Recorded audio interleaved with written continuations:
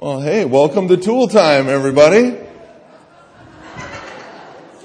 It's me, your trusty tool man, Jeff the Tool Man Nelson, here with my trusty sidekick, Steve. It's good to be here this morning, Jeff. Good with my stand-by your tool man, Steve Williams here. Just tool time, two guys who love their tools. And one who knows how to use them. Hey, easy. Sorry, Jeff. Easy. Well, welcome back from your summer vacation, Steve. I understand you finally got up there to Houghton Lake and finished that log cabin you've been talking about. I did. I finished it all by myself, and the entire structure is made of logs. Made out of logs, huh? Made out of logs, Well, Jeff. I can't wait to get up there and meet the little log woman. Thanks, Jeff. No problem, Steve. It's good to be here. Another season of Tool Time. We are getting ready to teach people an important thing this season. Well, tell us what we're going to do this season. This season on Tool Time, we're going to be helping people figure out how to rebuild their homes from the foundation up. Sounds like a big job.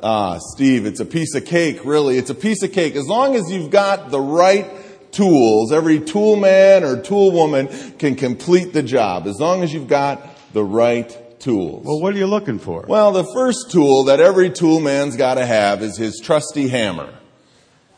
All right, Well, where's my hammer? Have you checked? I'm looking for my hammer here, Steve. But have you checked Steve, right here? Steve, what part of sidekick don't you understand, man? Sorry, Jeff. All right, man, let me find my hammer here. As long as you've got a good hammer, you can do anything, but you've got to be able to find your hammer. So I'm looking... Would it be like this one? Exactly like this one right here. Your trusty hammer, well balanced, perfect for the job that you set out to do of rebuilding your home. But man does not build with hammer alone. So that was kind of funny, right? All right. We wrote this. Okay. Man does not build with hammer alone, but he also needs to have himself a sharp saw. So as long as you got a hammer and a sharp saw, you can build just about anything. So now I got to find my saw. Have you looked over here? Steve, what am I looking for? Well, you're looking for a saw, Jeff. What kind of saw? A sharp saw. Well, in sharp, that's something you're not there, Steve. So I don't think you know if you can help me out much with I don't that. think so, Jeff. All right, let's see if I can find that sharp saw. It's got to be around here somewhere. Everybody. Well, Jeff, would it look like this? Perfect, Steve. Perfect. Would you like a shave this morning? I don't think so, Jeff. All right, my fine furry friend here, Steve Williams, coming up with that. Steve, I was thinking. This is dangerous. I was thinking, what if there was a place where all of your tools were in one spot? Do you think it'd look like this, Jeff? Yeah, it might look just like that, Steve. You know, Jeff, this is a place where you can put all the tools you need and do anything you want to do to build that foundation. You're telling me there's a place where all your tools can be in one spot and you're not looking around for them all the time? It's called a toolbox, Jeff. It's called a toolbox, Steve? It's a toolbox right here. All your tools can be in one spot just waiting for you right there. It's called a toolbox. A toolbox? A toolbox. Well, how come you didn't tell me, Steve? Have Steve a hand there.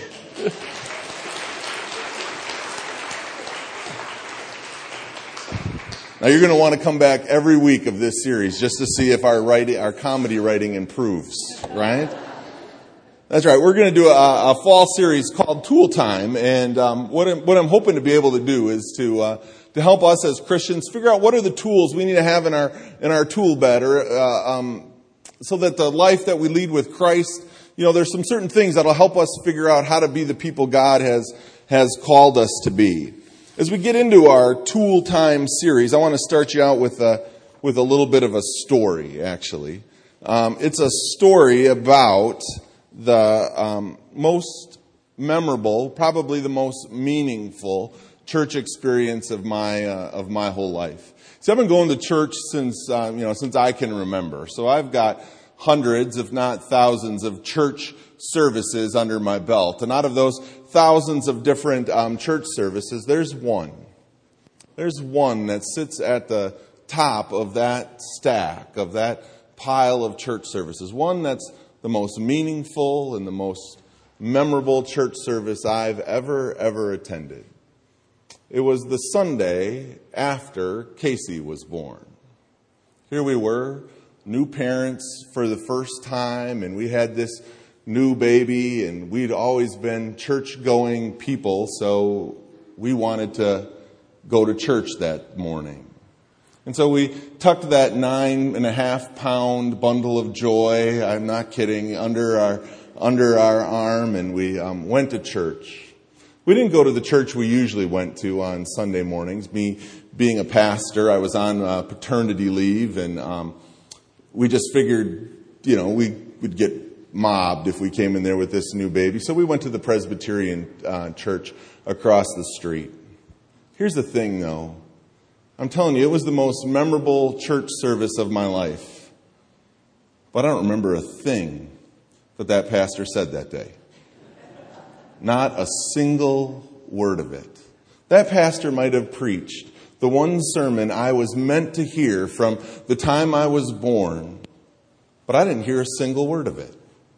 I don't remember a thing that pastor said. That pastor might have cracked open the entire mystery of life that day, and I missed it. I missed every bit of it. I don't remember a song that was sung or a prayer that was prayed, but I'm telling you, of all the church services I've ever attended in my life, none was more important, none was more meaningful than that one church service, and I don't remember a single thing that was said. So why was it so important? I just needed to be there. I just needed to be there that morning. I don't remember a thing that was said. We were so preoccupied with this newborn baby, full of all of those emotions, joy and fear and overtiredness, that everything that preacher said was lost. Every time that little baby squawked or squealed, we were attentive to that little child. So I missed everything that preacher said. But it was so important to just be there. To be present in that space among God's people in that moment meant more to me and to Bridget and to I don't know if it meant anything to Casey, but we think it did, than any other thing. It's a humbling realization for a preacher to realize that there are some Sundays you're not here to hear what I have to say. You're here because you need to be here. Just something about being here, about getting here, about being in the stained glass and being here when the organ plays. There's just something about getting here. Sometimes you just need to be here. Our scripture this morning tells us a story kind of like that. It's right there in Luke's Gospel, the 9th chapter, and begins with the 28th verse. Hear this familiar story about the importance of just getting there. About 8 days after Jesus said this, we'd have to read the story before that to know what that meant. He took Peter, John, and James with him up onto a mountain to pray. As he was praying, the appearance of his face changed, and his clothes became as bright as a flash of lightning. 2 men, Moses and Elijah, appeared in glorious splendor, talking with Jesus. They spoke about his departure, which he was about to bring to fulfillment at Jerusalem. Peter and his companions were very sleepy, but when they became fully awake, they saw his glory and 2 men standing with him. And then the men were leaving Jesus. Peter said to him, "Master, it is good for us to be here. Let us put up 3 shelters, one for you, one for Moses, and one for Elijah." And while he was speaking, a cloud appeared and enveloped them, and they were afraid as they entered the cloud. And then a voice came from the cloud, saying, "This is my son, whom I have chosen. Listen to him." When the voice had spoken, they found that Jesus was alone. The disciples kept to themselves and told no one at all at that time what they had seen. familiar story maybe to some of us. We call it the Transfiguration. And it's what I hope happens every Sunday when you get here. Is that somehow Jesus transfigures, that you see him in a way maybe you've never seen before. You heard what happened in that story, right? Jesus took 3 of his disciples up onto the top of this mountain and they had worship. They had church. And what happened in that moment is Jesus appeared in a way none of them had ever seen him before. And they saw him in a new way and in a new light, in a way maybe they'd never realized how he would look or how he would be. It's my prayer that happens every single Sunday, that in fact the heavens do indeed part and the voice of God speaks to us clearly and the prophets, Moses and Elijah are present here among us. I pray that that's what you say happens every time that you leave here on Sunday. Is that what you say every time when you go? No, right? But that's our hope, that something like that happens. And on that Sunday, on top of that mountain, 3 disciples, James and Peter and John, got to experience worship in all of its glory. I wondered, how come only 3 of the 12 were there? What happened to the other 9? They decided to sleep in that morning? That perhaps it just wasn't a good morning to be there? I mean, the other 9 had been there every week, week after week prior to that, but some way along the line they weren't there that morning when that worship happened. I don't know, maybe the kids had a soccer practice, or maybe Michigan State played late the night before, and Andrew was a big Michigan State fan, and so he wasn't there that morning when they led him to the top of the mountain. They weren't there. Maybe they just didn't feel like coming that morning. See, when we aren't there, we miss something. We have an opportunity to miss something. Being there and getting there is very important. My favorite theologian of all time, Woody Allen, says this. He says 80% of life is showing up. 80% of life is showing up. 80%, perhaps, then of our Christian life is the same. 80% of it is showing up, being present, coming week in and week out for that hope that one Sunday is going to come when the heavens split wide open and Jesus transfigures himself for that Sunday for you. Friends, I need to tell you something, and if you don't hear anything else I say today, remember this. We, you and me, are made for community. Let me say that again. You and me, we are made for community. There's something missing when you're not here. You're missing. And we are not the same when you are not here. You and me, we are made for community. Every once in a while, I'll run into somebody who will say, Pastor, I'm okay with Jesus. Me and Jesus, we got it down real tight. It's the church. I don't need the church.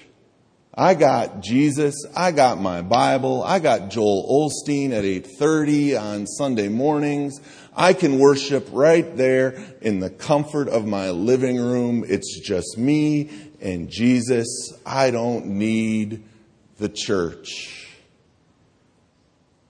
Friends, we are made for community.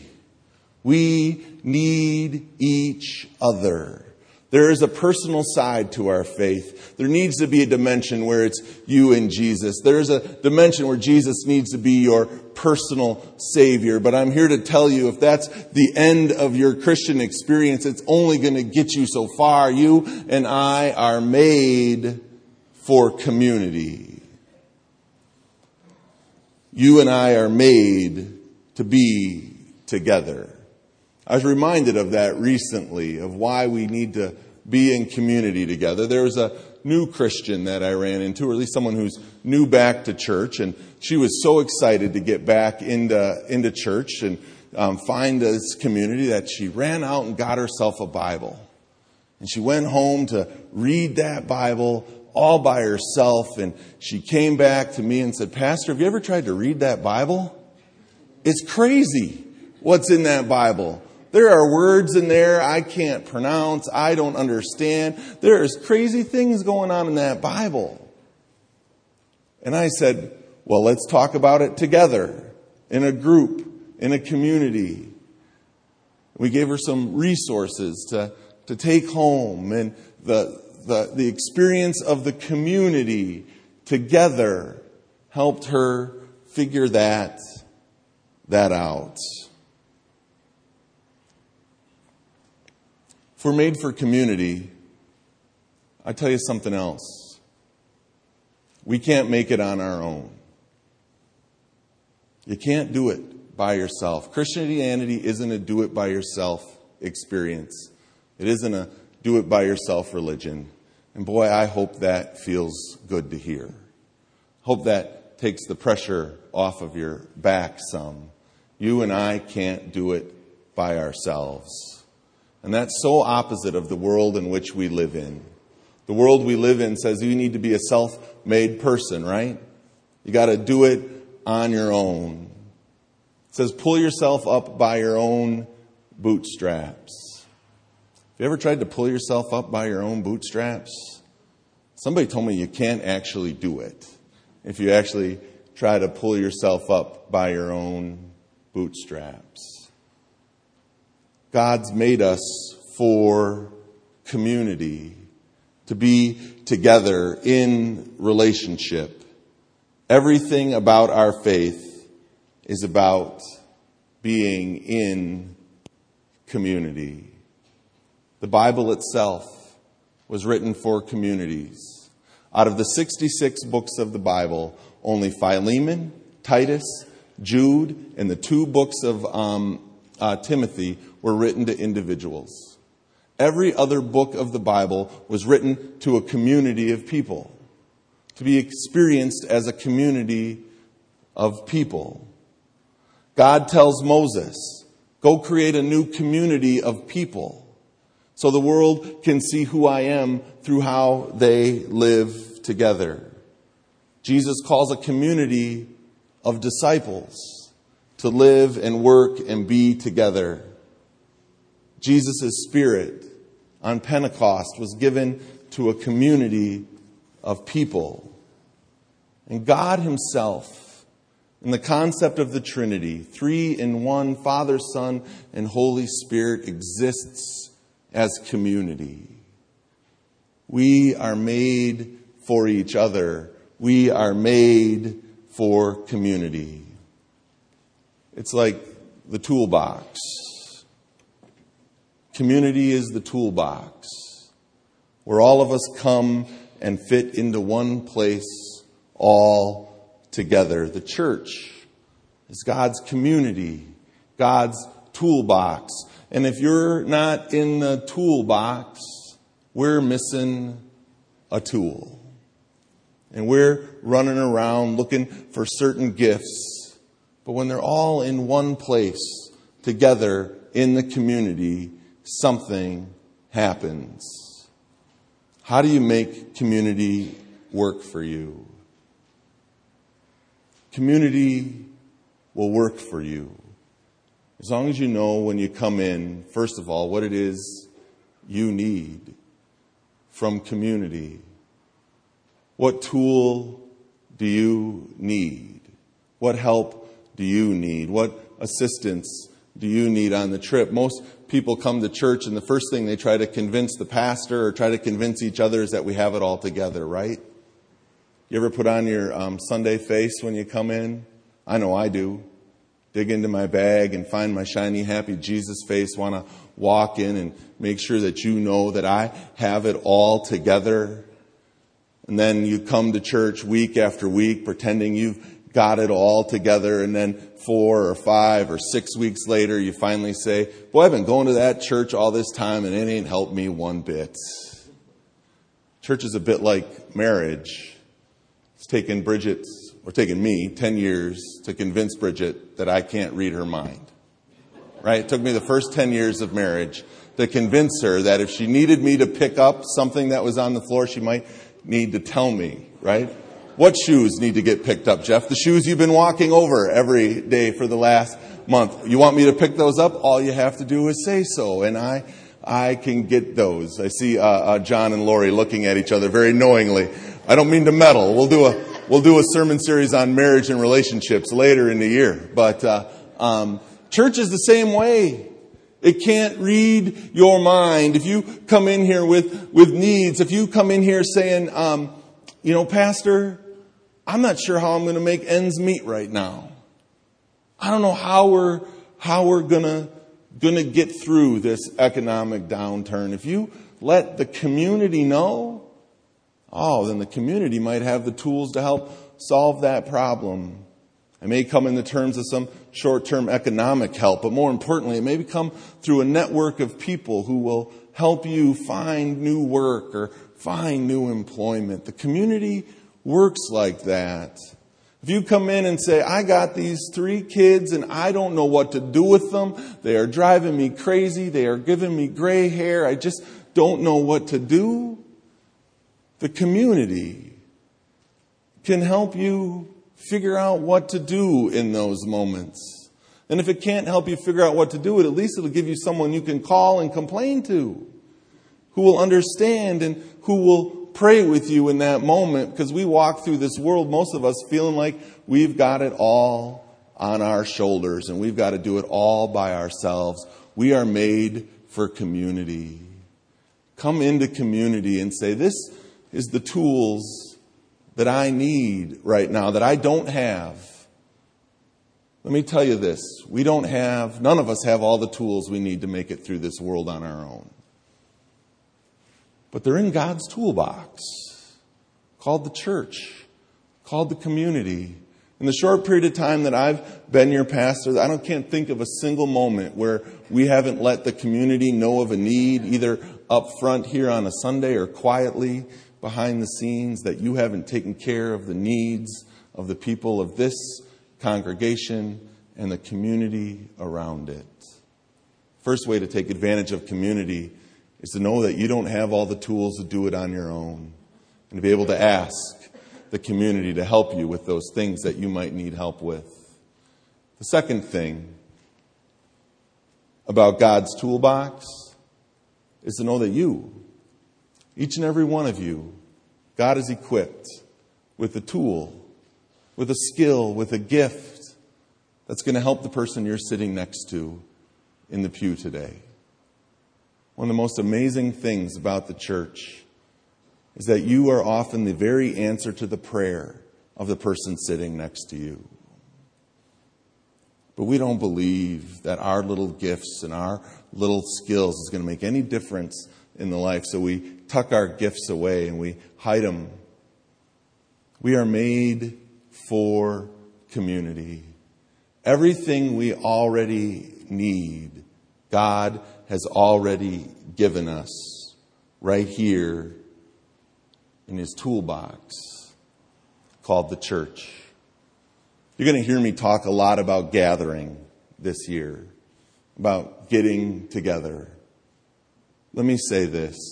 When we gather for a meal, it's not just to eat. When we gather for a party, it's not just to celebrate. When we gather for a meeting, it's not just to meet. Every one of those opportunities is to bring the community together, because the more we get together, the happier we will be. See, I knew somebody would know it. The more we get together, the happier we will be. Because you have something to offer, and I have something that I need. God has equipped us for community. So let us not be like the other 9 disciples who missed the opportunity that day on top of that mountain. They missed the gathering. When God's people gather, do what you can to be there. Perhaps that's the most important tool you're going to get on this journey, is the tool called community, called the toolbox. God's people all together. We cannot do it on our own, and we shouldn't try to do it. Remember this thing they taught us in Sunday school? Maybe they're learning it up there today. Remember? This is the church. This is the steeple. Open the doors and see all the people. It'd be a shame if we kept that toolbox less than full. It'd be a shame if we never opened it. Open the doors and see all the people.